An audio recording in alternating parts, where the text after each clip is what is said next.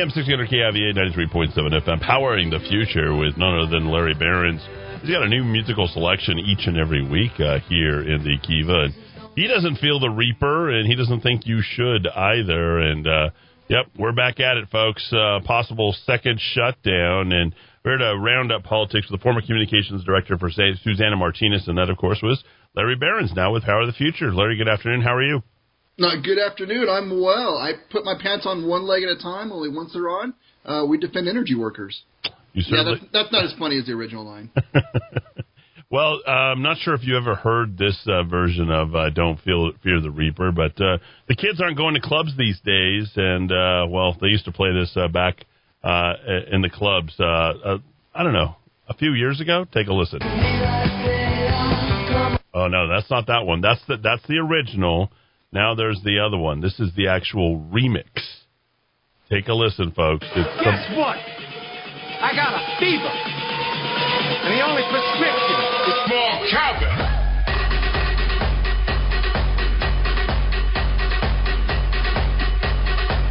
What do you think about that, Larry, huh? You hear the cowbell, the repetitive cowbell there? I think Blue Oyster Cult owes like a writer's credit to Christopher Walken. You know? I mean, people liked the song before. But there's no way it gets in the club mix if Christopher Walken doesn't, do what he does with the cowbell. And I'm pretty sure that it probably had a resurgence on the charts at some point directly due to that exact thing, which is the resurgence of the song through the performers sort of doing their mix with the producer on Saturday Night Live, right? Yeah, back when people would watch Saturday Night Live. Yeah, nobody watches They tried to be funny. Yeah, it is a terrible show now, but a terrible show by the governor as well. What do you think of Thursday's press conference, and the second bout of COVID coming our way? Well, it's the same thing that you and I have talked about for a while, and I tweeted it, and it got Democrat legislators all mad. I think even the governor's office, most people joined in on it. It's really simple. When the infection rates in New Mexico are going up, as they are now, the governor shifts the blame to two entities. One, President Trump, and two, us, the people of New Mexico. But yet when those same infection rates are going down, she takes 100% of the credit. Democrat legislators, governor's office didn't like that I was, being public about that. But that's just the fact of the matter is New Mexicans are waking up to it. And I think, she likes to attribute it to fatigue, COVID fatigue. But really, it's just her complete loss of credibility. I think New Mexicans are somewhat interested in what she says. But, they're done. They're done patterning their lives to something that, it seems like more and more she is making a political decision about. And, I was really interested to see also this week, it's a group that was, I think they met on the East Coast, and I want to say it's roughly 20,000 scientists, including leading disease infection specialists here in the United States and across the world. They started this thing called the Great Barrington Declaration, and essentially says lockdowns aren't working. They are doing more harm than good. Protect our vulnerable adults. Protect those who would be vulnerable to COVID. Otherwise, you are harming our children. And I know on Friday there was a protest in Albuquerque of school kids just starting to say they want to get back and play. And so, this is, just to give you a sample, let me take a quick look of it. The people who have signed on to this, Dr. Martin Koldorf, he is a professor of medicine at Harvard. Dr. Sanetra Gupta, professor at Oxford. Dr. Jay Bhattacharya, I mispronounced that last name, I apologize, but a professor at Stanford. So you have Harvard, Oxford, Stanford saying kids need to be back at school, people need to be getting back to their lives, and we have a governor who claims she's listening to science, which is turning out to be more and more of a lie. According to the American Institute for Economic Research, and based upon what you submitted here on air for us to consider, according to the leading couple sentences, the United States has turned a manageable disease into a catastrophe. Not only does it possess one of the largest number of deaths, but the economic lockdown policies led to a 32.9% drop in real GDP. This is in stark contrast to Taiwan, whose Q2 real GDP dropped by only 0.73% while never instituting draconian lockdown measures, as well as having one of the fewest total deaths or cases in the world. The United States response in blue states left its citizens not only with more deaths, but less freedom and crippling economic turmoil. Yeah, and they're very clear about it. They say there very clearly in the declaration, those who are not vulnerable should immediately be allowed to resume life as normal. And just in case you think this is just 3 doctors that, YouTube will kick off, I mean, you also have disease spread specialists from, the VA, from University of Sussex, University of Leicester, Harvard, University of London, Israeli scientists, University of Cambridge, all these I'll say scientists, but the people that are putting us under these lockdowns say that they listen to science. It is harming our kids to not be in school. And I can tell you, Eddie, and I know you'll probably agree, this is the greatest government intrusion in our personal lives in our history. In the history since we've been alive. I'm not going to say in the whole United States history, but short of, drafting you or I to go to war, or drafting our kids to go to war, this is the most the government has intruded in my life during my entire lifetime, and it is also the least scrutinized. I mean, the hard questions, particularly here in New Mexico, just aren't being asked other than good folks like you. And so it is tough to see these, this looks like we're bending back towards putting more restrictions. I mean, the lockdowns just haven't worked in New Mexico. It's that clear. If you were handling this, and I thought there were some curious little spots there during the show, stuff like, well, me and my fiance. I mean, how many 61-year-olds actually do you know that have a fiance? That's a little weird, the phrasing of that, or he even speaks that way. Second thing, we're locked down in our place by ourselves.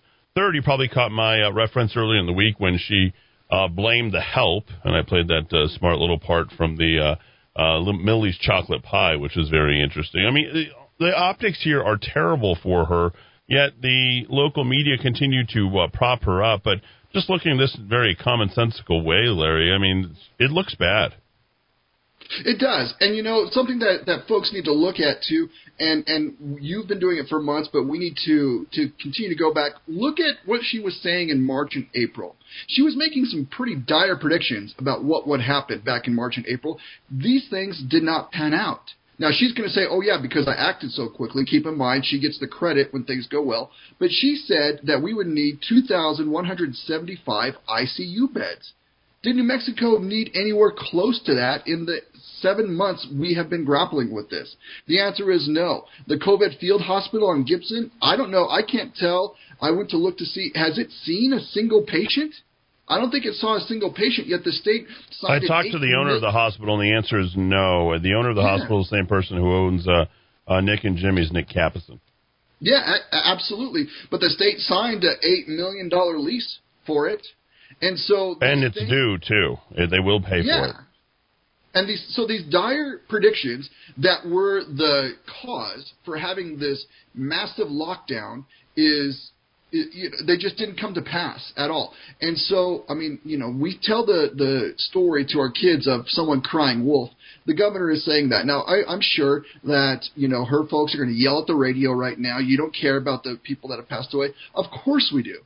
Absolutely we do. But you have to not turn a blind eye to the dire consequences that are happening from the lockdown. We are number 6 in unemployment in New Mexico, number 6 in the nation. Over 100,000 New Mexicans are unemployed. There are, parents worried about where the next meal for their children is going to come from. And I thought that was something that was really interesting on the press conference on Thursday when, Dr. Scrace said, what the biggest underlying cause in New Mexico is poverty. And you could tell that really upset the governor, because he went on to talk about how poverty is affecting things. And meanwhile, I'm sure in her mind, rolling through is like, oh, my goodness, we're number 6 in unemployment. He's touching on the thing that we don't want to talk about. And she just came back in her very condescending way and said, my administration will fight poverty at any point we can, and then moved on to the next question. She did not like Dr. Scrace bringing that up because she knows the lockdown is exacerbating that problem. So we're seeing protests, people standing up to her and her lockdowns. We're seeing more lawsuits, which is going to be difficult in a New Mexico court environment. But more and more people are starting to see, this is not what they were told was going to happen. And, I've lost track of the holidays that she's canceled. I mean, we're coming up on Halloween. Halloween's over. Yeah, Halloween's canceled for this year. I mean, we started first with Easter. Yeah, and Mother's Day, Father's Day, 4th of July, Labor Day, Memorial Day, all of them canceled, and it's all completely your fault. that, and when I say you are, I'm talking about every New Mexican who can hear us right now. It is your fault that things are going up, because if you, gosh darn it, just listen to the governor more, it would, so much would be better, which is a lie. It is absolutely a lie. We can look at other states. Vice President Pence pointed it out. We have a state that did lock down that showed us an example of what could happen, and it is nowhere near as devastating there as it was in New Mexico, both economically and from the virus. And New Mexicans are getting tired of being lied to. And so I know I'm preaching to the choir, because you are on top of it every day, more so than anyone else around.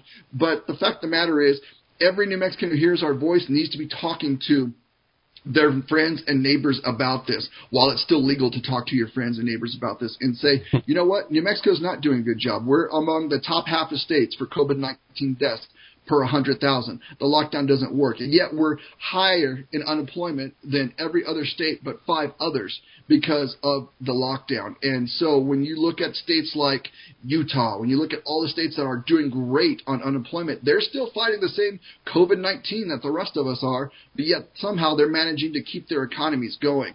New Mexico has failed miserably, and it's probably the greatest government failure I've seen.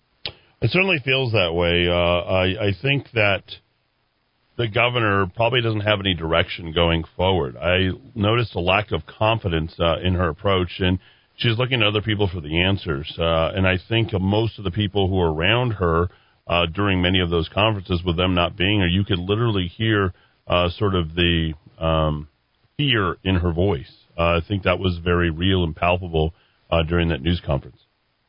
Well, I think also, too, you hear, a condescending point of view. When you don't listen to me, then, by golly, things are going to be bad. It's really your fault. And so that is the situation. It is a constant stick of more closures, but a carrot of our freedoms that are supposed to be there regardless. She likes to tease us with, the kids are going to be back at school. We have, even the Atlantic, probably one of the most liberal publications, on Friday published a story that showed schools are not super spreader situations. There are places that have been in school for a couple months now, even in places where the virus is, quote unquote, a hotbed.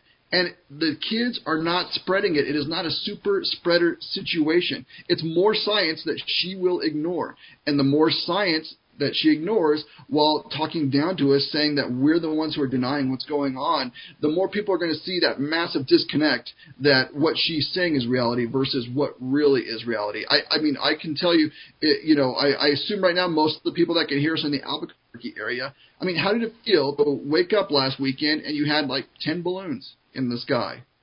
Which was, don't get me wrong, 10 balloons is nice. It's a lot less than the 700 we usually have on that weekend. One of the things that's important to point out is we had the best week of weather all time during the first week of October for the balloon fiesta, and we did not have the balloon fiesta to pair with it.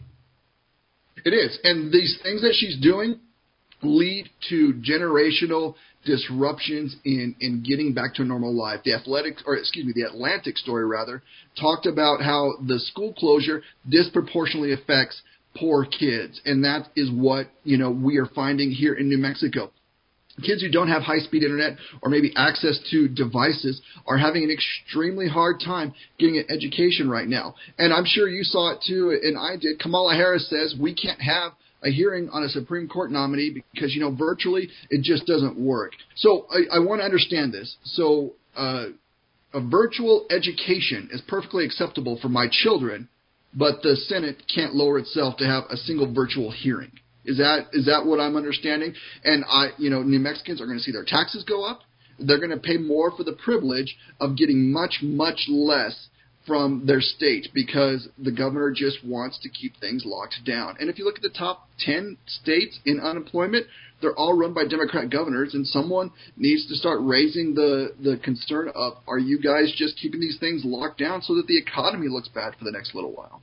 It will continue to look bad, not just for the next little while. I spoke with Carol White, the Mexico Restaurant Association, this week. I'm sure you caught the interview, Larry, where she did not express any sort of confidence whatsoever or any path moving forward. The whole idea was we're not going to file anything because we think that we're just at the border of a reopening, and then you're getting all these notices that things are closing down again. or seemingly going in that direction. I'm hearing directly from people with the state of New Mexico. 3 months, if we continue to stay shut down, we're going to shut down an additional 30% of restaurants. 6 months, there'll be more than two-thirds of the restaurants that'll be gone because they will not have been able to sustain the year-long shutdown. It is irreparable harm, and kudos. I want to say it loud. Kudos to Carol, for she has been listening to her membership, and she, her organization has brought some of the lawsuits. But let's be honest, before those lawsuits came, they did everything they could to just sit down and talk with the governor and saying, please help us understand what is going on. Walmart can be open. We could stand in line at Walmart. New Mexico United can play. There are all these places where you are allowing people to be under conditions that you say are dangerous, but are small restaurants who will be able to protect their workers and their customers are under your thumb and cannot be open. Help us to understand. She will not meet with them. She will talk with national press outlets. She will not talk with local press. She will not talk with her constituents. And, something that it's still underreported is the fact that Dr. Scrace went before the legislature, and Rebecca Dow asked him, we have this medical advisory board, we have this economic board, 2 or 3 other boards that you've mentioned, Dr. Scrace. What percentage of those meetings are open to the public? And Dr. Scrace had to say it's 0%. There is no way the average constituent can participate in this, discussion around these lockdowns that are impacting every one of our lives. The edicts just come down from Santa Fe, and, I'm sorry, not every New Mexican lives in an 8,000 square foot residence like the governor does and is, able to just have, the Washington Post or CNN or somebody come and talk to her every day about how wonderful things are going. They have to worry about feeding their kids, paying the mortgage, what's going to happen to their job since their business has been closed down. These are all things that New Mexicans are worried about, and she could care less. We're speaking with Larry Behrens. This is Power of the Future Radio here for Saturday afternoon. We're not going to talk too much about energy. We'll keep it short on that front here locally and just get Larry's thoughts going into this election season. And I'd like to kind of look at things federally. It's been a week since we've spoke, and we, of course, last time that we spoke, we were talking, we had just been notified that the president was infected with the coronavirus. But how does that impact things? Do you think it's going to force people to move away? And how does Trump look for New Mexico here in 2020? I always hesitate when it involves President Trump to be a prognosticator because I've been proven wrong. He breaks so many of the rules, and I mean that in a complimentary way. Some of the things that we think are, irreversible barriers, he is able to just take care and overcome them. I mean, if you looked at the polls 4 years ago right now, I mean, we were all there. We all knew what they said, and if you had believed it, well, as most people did, I know everyone says now that they believed that the president would, but, I mean, I looked around, and it was people thinking that there was going to be a President Clinton. Well, now, here we are, 4 years removed from that, and you have to wonder, is what we're hearing, is that, going to reflect the reality that we see on the ground? Here's what I'm seeing. One, I'm seeing a Gallup poll that says, more Americans feel like they are better off 4 years ago than they were, they're better off than they were 4 years ago under the end of the President Obama. I can tell you in New Mexico, we were having massive energy output, massive jobs, and the economy was buzzing along because of the actions that were taken by the Trump administration. To that end, what we've seen over the last month and a half is Joe Biden having to flip-flop on how he feels about energy. We've seen it in his debates. We've seen it with his vice presidential debate. Senator Harris has unequivocally said she is in favor of banning fracking. But now she has to hem and haw, and Joe Biden has to hem and haw because ever since they got the nomination, they've had to try to appear as centrist, when the fact of the matter is they want to ban fracking. No ifs, ands, or buts about it. They can say, oh, no, just not new fracking. Well, all fracking is new fracking if you're going to ban it. I mean just federal lands. Well, that's over 30% of the land in New Mexico. It's going to devastate this economy. So these things that they're saying does not jive with what they said even just a few months ago. And people recognize that, obviously. And, how is that going to play? I don't know. The president and his bout with coronavirus, I think a lot of Americans were surprised, to be honest with you. I think they were, when they found out, there was from concern to, just questioning what happens, what goes on. And I bet you if you had asked a week ago Friday, do you think he'll be back in the White House on Monday, nobody would have thought that was the case. He's back in the White House on Monday. He is talking about doing rallies this weekend. And so the fact of the matter is, it is presented itself in a way that was unexpected. Now, generally speaking, in the political world, I'm not saying this is going to happen, but when you have something that personally affects a candidate or their family, there is a feeling of sympathy that is, expressed in the polls. I don't want to, obviously there is a political question to that. I don't want to make it overtly political, but that is what has happened in the past. Again, Trump breaks a lot of barriers and a lot of rules, so I don't know if that will be the case here. But I can tell you, and I'm sure it's the same pattern that you've seen. Everyone is telling us that Joe Biden is massively ahead in the polls, which, okay, Joe Biden massively ahead in the national polls. But why is Nancy Pelosi going before America on Friday talking about the 25th Amendment, right? Which is like 25 days out from the election. Why is she talking about that if she really feels that Joe Biden is going to be the president? And I think a lot of people are seeing through that. It's like, well, that sounds like something you would do to prepare for the fact that Trump would be reelected. Now, she says it's not about Trump, and if you believe that, then I have, ocean property in Espanola to sell you. And the fact of the matter is, this was part of their plan. And so we'll see how that impacts things. But I would feel that it's going to go in the in the column of another attack on Trump. It's going to go with Russia collusion, impeachment, and all those things. Just another thing Nancy Pelosi is trying to fire at Donald Trump to try to get some traction when nothing has stuck yet. And I got to tell you, I have seen some prognostications that are, I'll be the first to admit, they're gutsy, but have New Mexico light red when it's looking at the presidential. And I can tell you on Friday, Joe Biden is spending time in Nevada. And the fact that he's trying to shore up Nevada, a state that he's supposedly leading in the polls, is interesting to me. I don't think if you're getting into the last 3 weeks of the election, which we're pretty much at, if you're trying to shore up places that you believe you're in the lead at, that's an interesting indicator. So we all know Joe Biden is not doing a ton of events. So they're being very selective about that. So that Nevada event, to me, raised some eyebrows.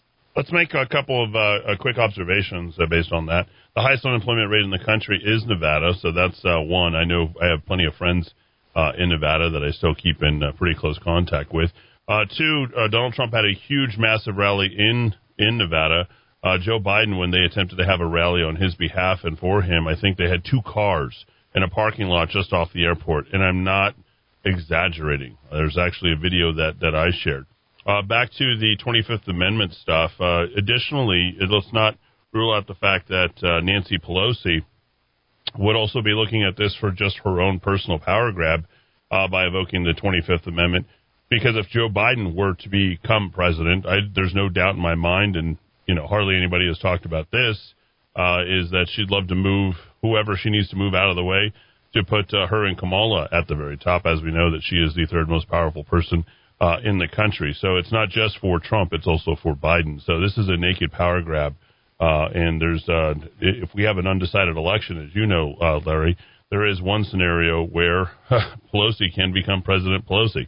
So we'll talk more about that as we near the end of all this. But let's jump into some Power of the Future news very quickly. I've been visiting the governor's calendar myself, and yeah, she hasn't been working very hard. There was a little interesting meeting that she had last week with Virgin Galactic for 30 minutes. I thought that was interesting. But you pointed out at powerofthefuture.com, New Mexico governor working less than half a day, but yet is making time for the environmental movement. Yeah, absolutely. Well, let's just be upfront. The governor of New Mexico gets $174,000 a year of our money to do her job. And so at a time when over 100,000 New Mexicans are unemployed, she feels it's completely appropriate to put in less than 4 hours a week. But those hours she does put in, she spent time talking with, you guessed it, the United States Climate Alliance in New York. And that included Governor Newsom from California, Governor Paulus from Colorado, and all these other left-wing governors, where our governor took the time to say, we need to move away from fossil fuels. The governor of a state where over 40% of her budget comes from those fossil fuels, and over 100,000 jobs are provided to her constituents from those fossil fuels, has said she needs to move away from it. And let's just look at it. A year ago, October 2019, she told New Mexicans, I want New Mexico to be the number 2 oil producer in the country. I want us to surpass North Dakota. 1 year later, when perhaps she's auditioning for a different job, she's saying we need to transition away from fossil fuels. Which one is lying? Is it the governor that tells us she wants development in New Mexico, or is it the governor that says we need to transition away? Is she lying to the U.S. Climate Alliance, or is she lying to New Mexicans? I wish somebody, in the media would have guts to ask her, who would have access to her. We haven't seen that yet. But the fact of the matter is, she's doing very little work for a whole lot of money, and she is trying to undermine the number 1 industry in our state. And she's not going to stop. We heard on the debate stage this week in the vice presidential debate, and it's been called out already by President Trump when he was going back and forth with Biden, but it got lost in the shuffle. But apparently the Democrats are claiming they are not going to be banning fracking. When it's clear, and we've talked about this several times over the last few weeks, Larry, that Biden has stated explicitly that he's going to ban fracking, yet Kamala Harris comes out and says, no, absolutely not. Joe Biden will not ban fracking. I mean, all you have to do is anyone who's listening can Google it, and in 0.5 seconds you can see where Biden told Bernie Sanders, Biden has told constituents, and Biden has told debate audience. Kamala Harris has told people in the audience of the debate they are going to do it. They think we are stupid. They think that we will not pay attention to what they said just a month ago. And they assume that they're just going to be able to gloss over the fact that they said something just a few months ago, and now they're saying something completely different, and they're going to have their complicit cohorts in the media not call them on it. It is something that, the only way I can describe it is they must feel that we are really stupid, because if they really think that we don't believe they have it out for fracking, then all we have to do is look at their record, look at what they said, and believe them. And I know it's hard to believe what they've said, but again, it's very similar to what we just talked about with the governor. Were you lying, Joe Biden, in May, or are you lying now? Were you lying, Kamala Harris, in May, or are you lying now? Because the two things you've said are irreversible. You can't nuance them away. They are irreversibly 2 different positions. Which one were you lying about? And no one has the guts to so far ask. But, in defense of the media, the Biden campaign usually calls a lid by 9 a.m., and so it's hard to get a question in sometimes. Larry, let's talk about probably the biggest issue in this election, and that is one Governor Michelle Lujan Grisham attempting to circumvent the entire Public Regulation Commission and put it under her wing, so to speak. She's already kicked them out of their building. I mean, this woman has just got this naked aggression, the governess, for the PRC, and now there's a lot of money which is being directed to basically oust the PRC entirely. It's a ballot question here in New Mexico, and they spent $250,000. Absolutely. Well, let's unpack, and it's a little weedy, but I'll try to get through it quickly. The Public Regulation Commission is the body in New Mexico that either gives thumbs up or thumbs down when your utility rates go up or down. If PNM wants to raise your rates, they have to go to the PRC to get approval for that. Sometimes PRC approves it, sometimes they don't. The PRC is made up of 5 people right now. Each of them has a unique district, geographical district in New Mexico. Every New Mexican has a PRC member that represents them, that they can vote for, that they can yell at if they don't vote the right way, just the same as you would a member of the legislature or the state senate or any one member of Congress. So what the governor is pushing really hard to do, and eco-left groups, to your point, Eddie, have dropped in over $250,000 in New Mexico to try to help her do, is to say, we're going to get rid of allowing the public to vote for those members. We are going to instead let the governor appoint a 3-person PRC that will then decide how your bills get handled. Now, if the Environmental Defense Fund out of New York City, which is the ones that have dropped in this $250,000, if they've dropped in that much money, and if this proposition passes, what do you think they will expect? I would argue they're going to expect that one of those seats on the Public Regulation Commission that is now appointed by the governor will go to someone from the Environmental Defense Fund. And if that happens, when a vote comes from PNM to say we want to build more windmills, but it's going to raise New Mexicans' electric rates 20%, how is that PRC going to vote for it? How is the governor-selected PRC, the governor who takes thousands upon thousands from the eco-left group and then appoints someone from the eco-left to the PRC, how do you think they are going to vote? They are going to vote in favor of their own eco-left special interest, regardless of what it does to New Mexico ratepayers. And I'm sympathetic to the argument that, you know what, the PRC has not been great in the past, which is a fair argument. But you know what, if the PRC is not great, then we have the opportunity as citizens to vote them out or to pick up the phone and call our member of the PRC. But my favorite part of the campaign that the eco-left is running is they say the PRC needs to be professionals and not political. Well, first of all, that's an outright lie because they want the governor, the most political office in the state, to appoint the PRC members. But it's the insinuation that the PRC right now is not professional. And let's just be honest, where did Ben Ray Lujan get first elected in the state of New Mexico? He was a member of the PRC. Oh, there we go. Look at that. Waiting for the punchline. If he wasn't, so if the PRC wasn't professional, what does that make Ben Ray Lujan, according to the eco-left groups?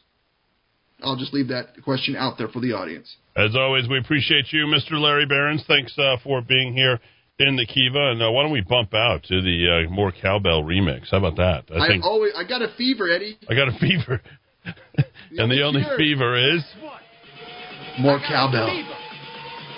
And the only prescription is more cowbell. All right, Larry. Thanks for being here. See you same time, same place next week. That music is powering the future. Stay tuned. Stephen Helgeson is next.